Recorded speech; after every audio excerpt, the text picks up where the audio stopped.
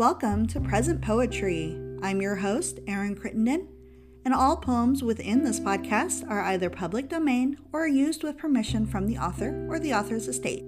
It's a fun time for poetry lovers of all ages, so sit back, relax, and get ready to hear some poems of the past and the present.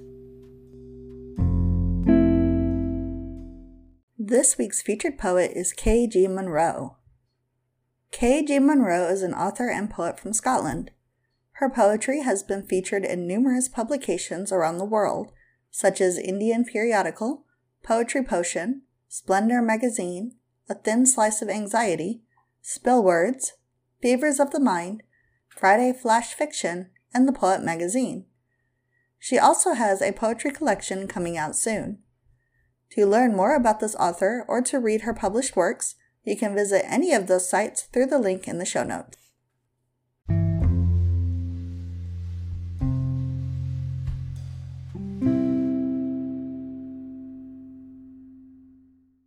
This poem is called The Mole People. Living in disused sewers because rents in this city of gold are higher than many can afford. These people that worked in jobs, went to college, lived the American dream, are now kicked to the sideline by Uncle Sam and his team of investors.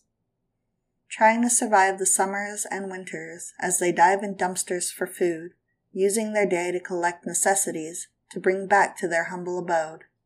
If it weren't for those holes, these people would be on the open streets, dying from exposure and violence, these unfortunate souls that we call the moles.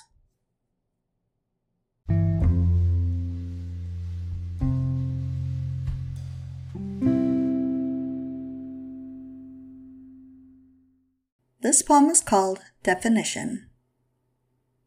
I've been happy, I've been worse, I've been lost, I've been hurt. There is nothing more difficult than trying to be sane in an insane world, where your opinion becomes a definition of who you are for the long term, instead of just being an opinion that you may not have tomorrow.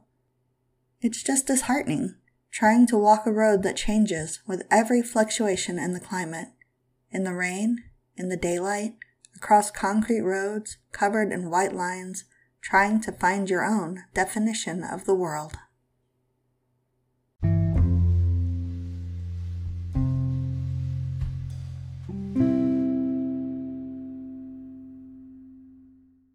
This poem is called Past Lives. Echoes of our old voices are in my head, like static from an old radio, trying to decipher the past and the present. His smile is familiar, like pearly gates of affection. Have we done this before? My heart pumps at the same pace as yours. Your hazel eyes dunk me into the coffee of your soul, as deja vu grips my balance, before you kiss me and I fall into this endless hole. But your lips feel colder than before. What if this is our karma?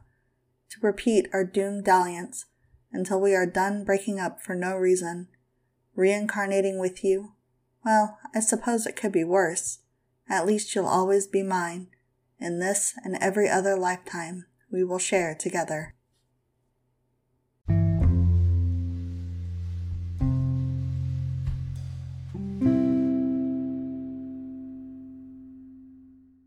This poem is called A Pen That Breaks So Easily.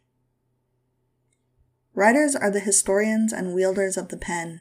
Our defense comes from words and nothing more. We dance on pages of paper thinner than a layer of ice. We breathe in the universe and give birth to new planets.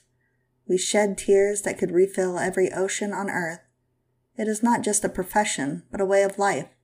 Because of this sensitivity, we can break easily. Our voices can quiver, and our pens can shatter with every grueling rejection, the black ink spilling like crimson blood. Our creations are more than mere fiction, but a tangible part of our bodies and souls.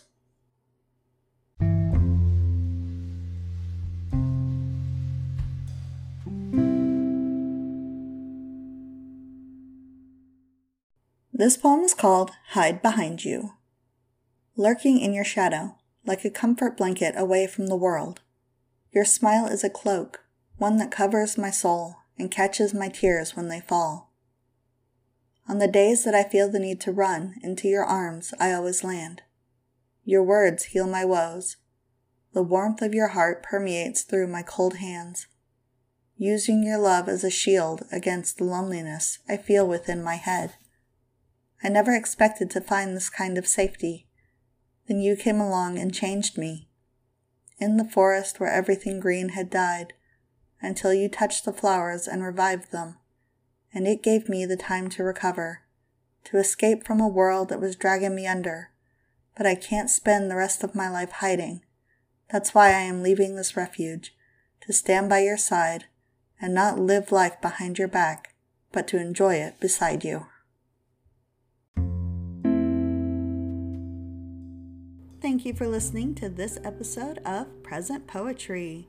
If you enjoyed it, please leave us a review, share us on social media, or subscribe so you never miss an episode. If you would like to learn more about the featured poet, or you would like your work featured on the podcast, please check out the links in the show notes. Thank you again for listening, and I hope you all have a wonderful day. Bye-bye.